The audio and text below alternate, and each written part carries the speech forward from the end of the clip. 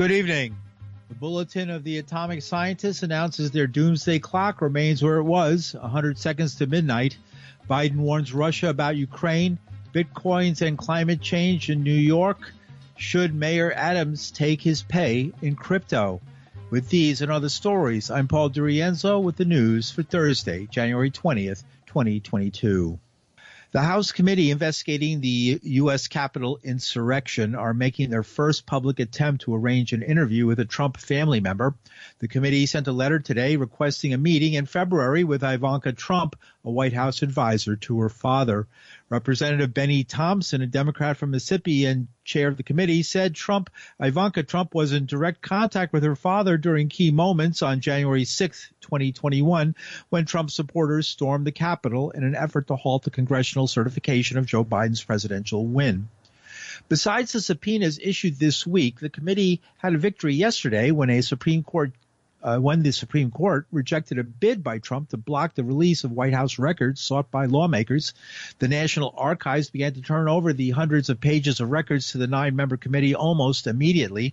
They included presidential diaries, visitor logs, speech drafts, and handwritten notes dealing with January 6th from Mark Meadows, the former chief of staff's files. The next phase of the investigation will include a series of public hearings in the coming months.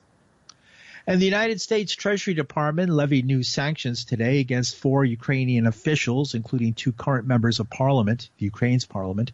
Secretary of State Antony Blinken said the 4 men were at the heart of a Kremlin effort begun in 2020 to degrade the ability of the Ukrainian state to independently function. The new sanctions were announced less than 24 hours after President Joe Biden warned Russian President Vladimir Putin that his country would pay a dear price in lives lost if they invade. I've been absolutely clear with President Putin. He has no misunderstanding. If any assembled Russian units move across the Ukrainian border, that is an invasion. But it will be met with severe and coordinated economic response that I've discussed in detail with our allies, as well as laid out very clearly for President Putin. But there is no doubt, let there be no doubt at all, that if Putin makes this choice, Russia will pay a heavy price. There's also not the only scenario we need to be prepared for. Russia has a long history of using measures other than overt military action to carry out aggression. And paramilitary tactics, so-called gray zone attacks, and actions by Russian soldiers not wearing Russian uniforms. Remember when they moved into the Donbass, the little green men? They were dealing with those who were Russian sympathizers and said that Russia had nobody in there.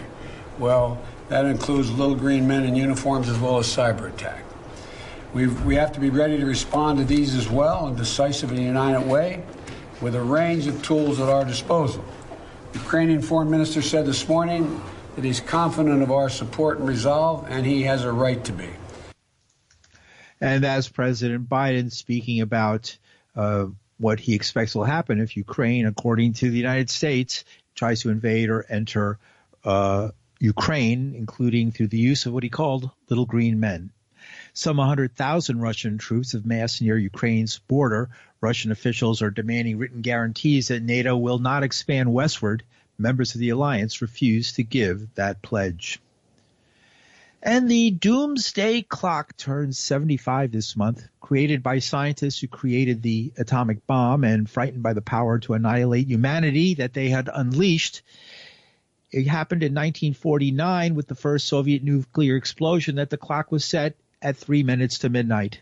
Since the Trump administration pulled out of the Iran nuclear deal and they added climate change as another existential threat to humanity, the clock has been set at 100 seconds to midnight. Today marks this year's announcement with the minute hand still just 100 seconds before midnight.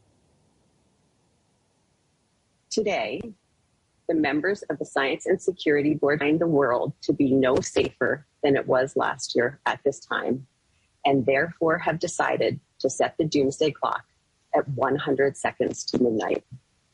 The doomsday clock is holding steady at 100 seconds to midnight. But steady is not good news. In fact, it reflects the judgment of the board that we are stuck in a perilous moment, one that brings neither stability nor security. In 2021, there was some positive developments in each of the areas of concern that the Science and Security Board reviews. However, these have not managed to outweigh the longer-term negative trends that continue to erode security. And that is Susan Squassoni of the Bulletin of the Atomic Scientists. A professor of astrophysics at the University of Chicago, Dr. Robert Rosner was once director of the Argonne National Lab, a key element in the development of nuclear weapons. He participates with the Bulletin of the Atomic Scientists. He says since Trump, things have gotten better, but they've also gotten worse.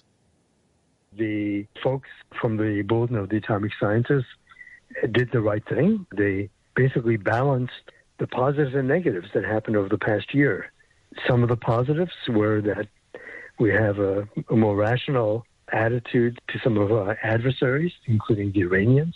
We're actually talking to our adversaries. We're talking to the Iranians. We're talking to the Russians. With any adversary, the most important thing is to actually have a discussion. There is definitely progress in the realm of climate. But, of course, there are the negatives. The negatives are, for example, Glasgow wasn't a ringing success. Every day we hear more things about the aggressiveness of the Russians vis-a-vis Ukraine, for example. Although we're talking to the Iranians, we're not seeing all that much progress. On balance, if we ask, have things changed either way, much better or much worse than last year, the answer is no, which is the reason, fundamentally, why we decided to leave it 100 seconds to midnight. We're talking about a pretty perilous time. One thing that's dramatically changed since the clock was invented is this looming threat of misinformation and disinformation, the fact that it's so difficult nowadays to have conversations that aren't polluted by outright distortions, either intentional or unintentional.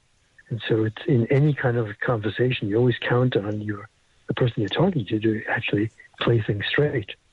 And that's becoming more and more difficult. Right. So this is Does the Russian-Ukraine thing impact the 100 seconds to midnight? There have been threats to move missiles to each other's borders again. Yes. I don't think anyone seriously thinks that intentionally the Russians would lob nuclear missiles in our direction or vice versa, that we would do that.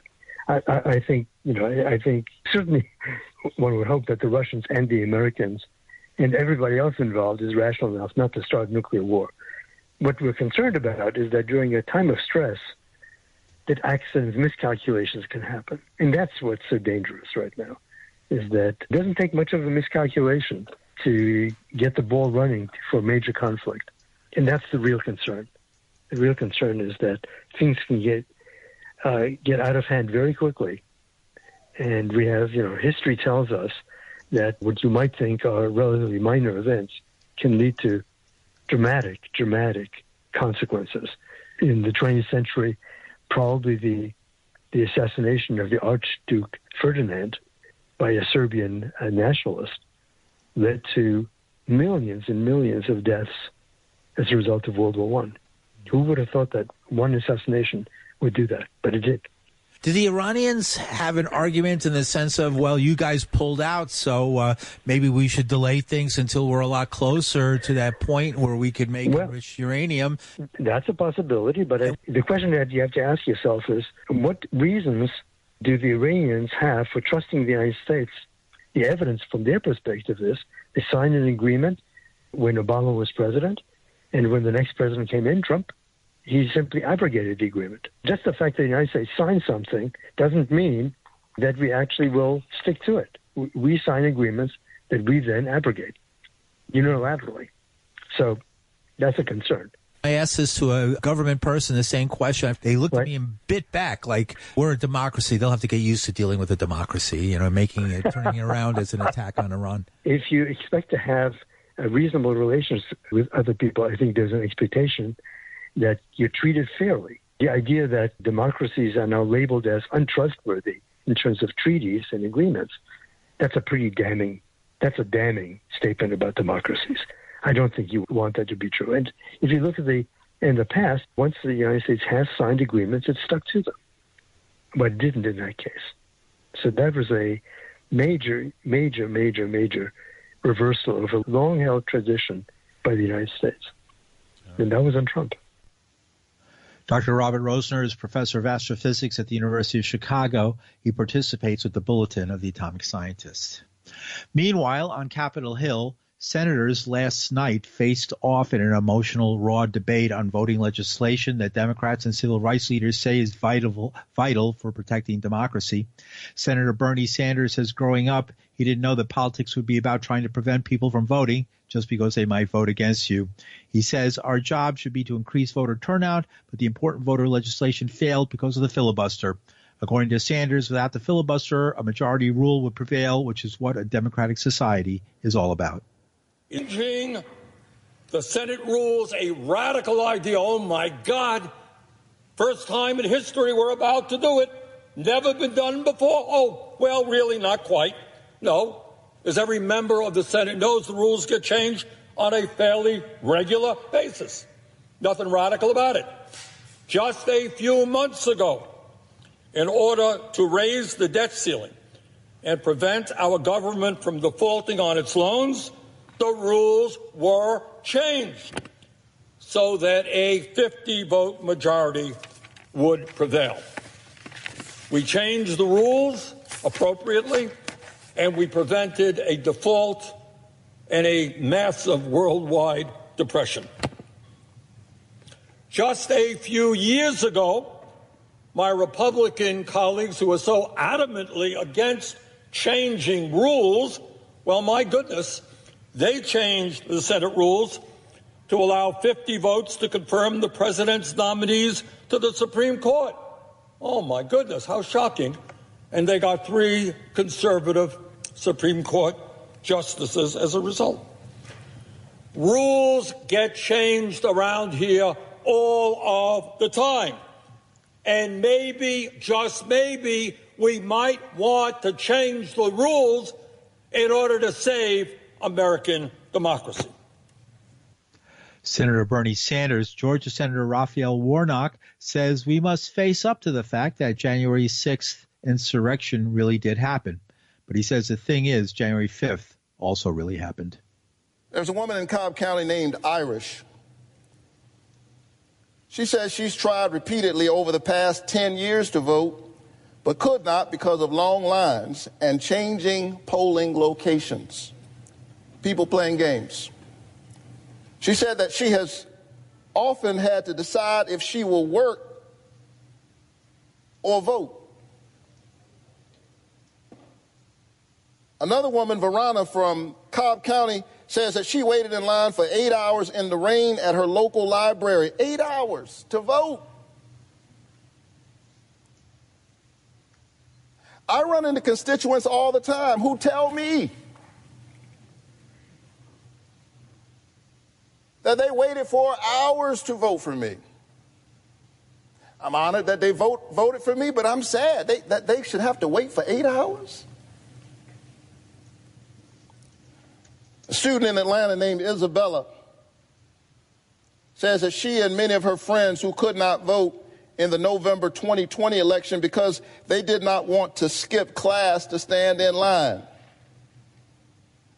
Why are state leaders in Georgia behaving as if giving voters these awful choices is normal, or that voters like these Georgians don't exist?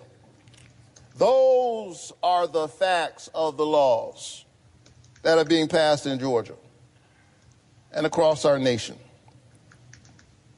And so here's the question tonight. America, are we January 5th or are we January 6th?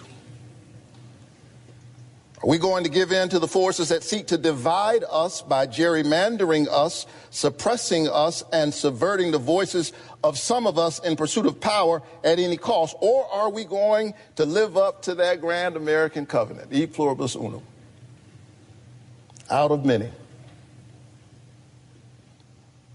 one? I choose what Dr. King called beloved community. I choose America. I choose a nation that embraces all of us.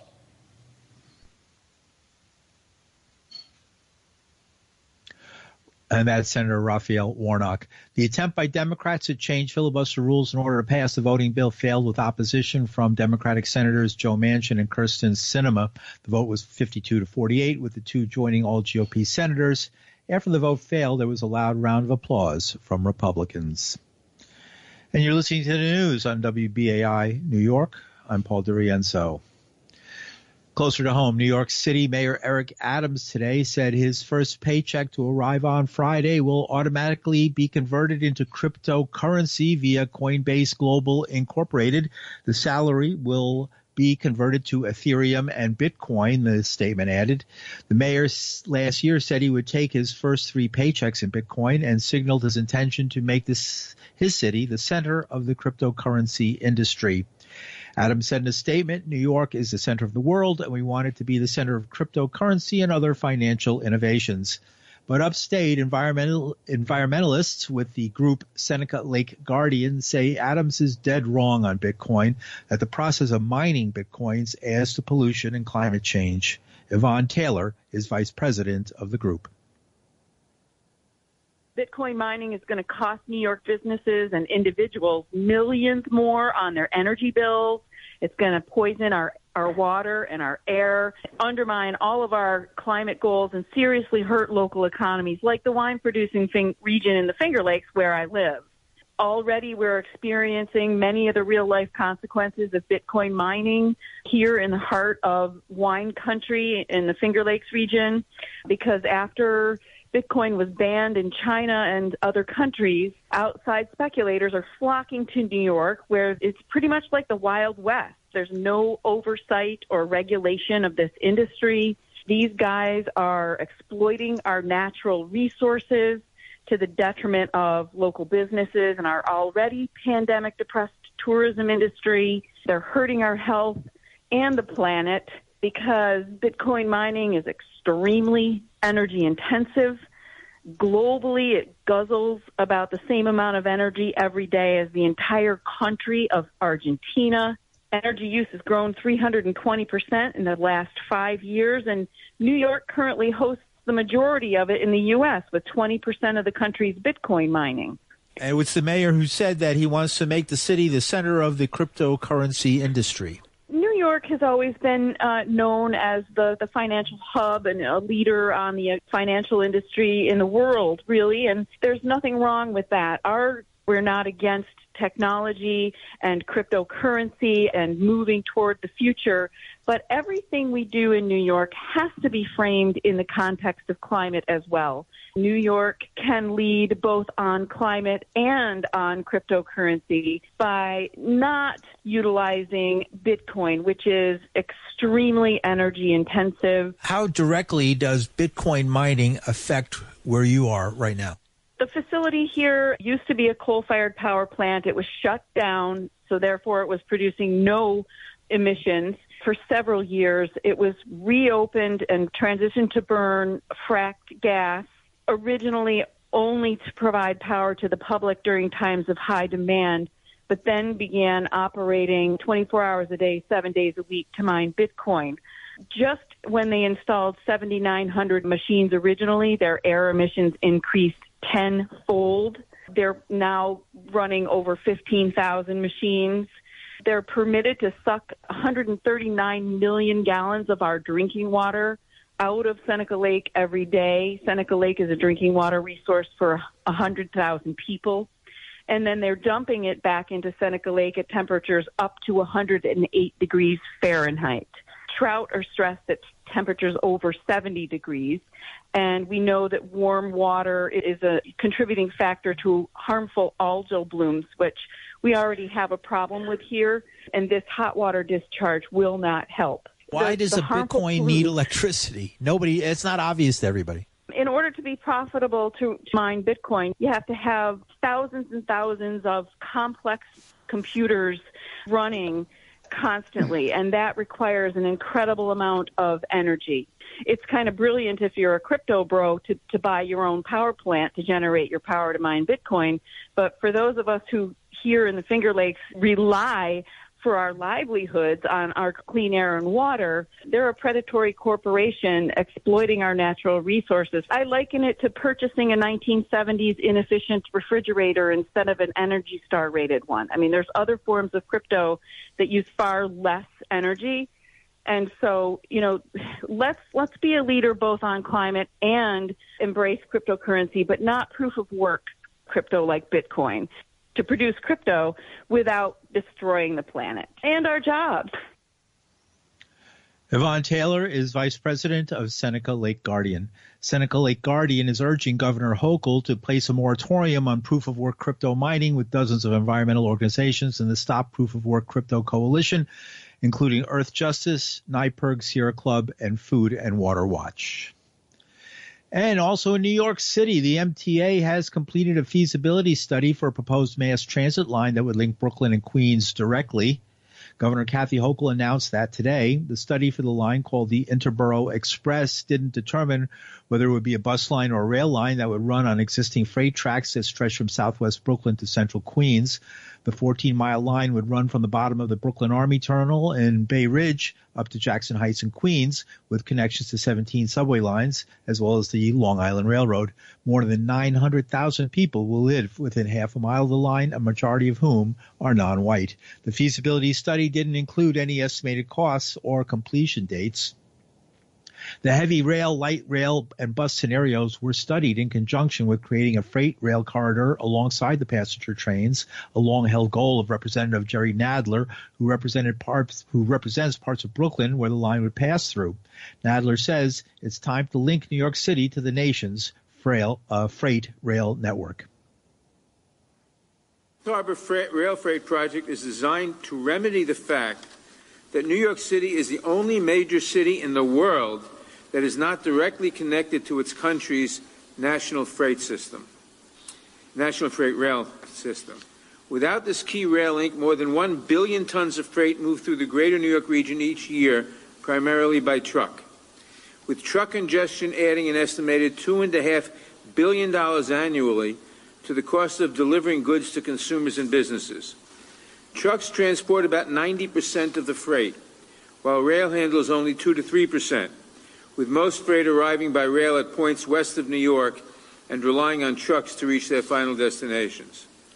It costs as much to move goods from New Jersey to Manhattan as it does to move them 500 miles or more in some other areas of the United States.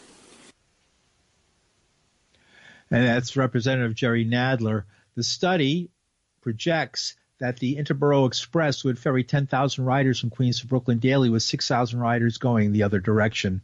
Queensborough President Donovan Richards says it's beyond time for a way to get from Brooklyn to Queens and back without passing through the congestion of Manhattan. He also said the best food is at the Jackson Heights hub of the proposed link.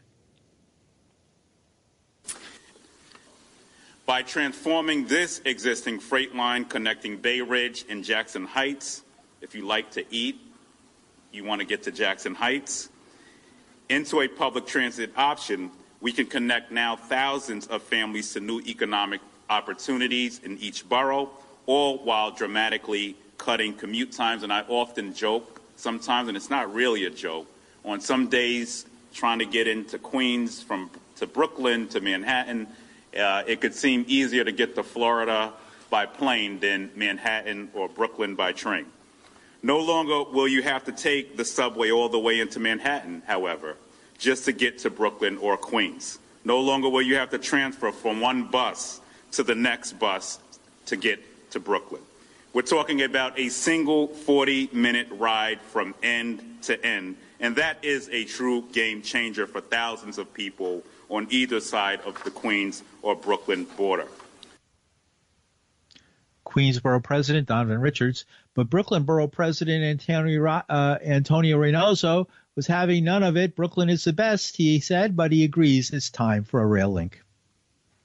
One thing that Donovan and I will agree on is that the best borough in New York City is not Manhattan. And that's one thing that we could agree on.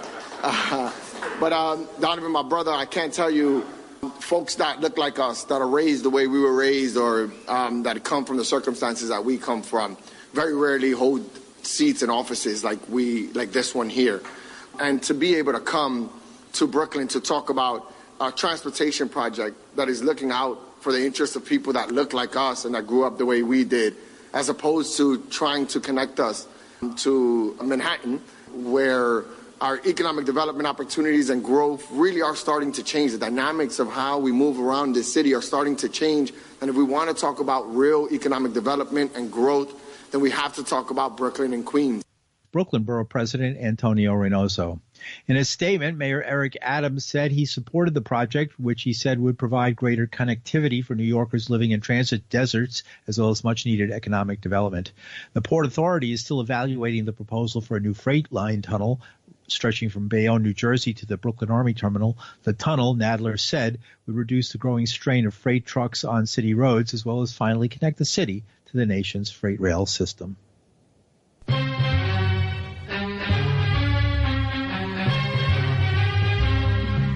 And that's some of the news for Thursday, January 20th, 2021. The news was produced with Linda Perry. Our engineer is Reggie Johnson. From New York City, I'm Paul DiRienzo. Thanks for listening.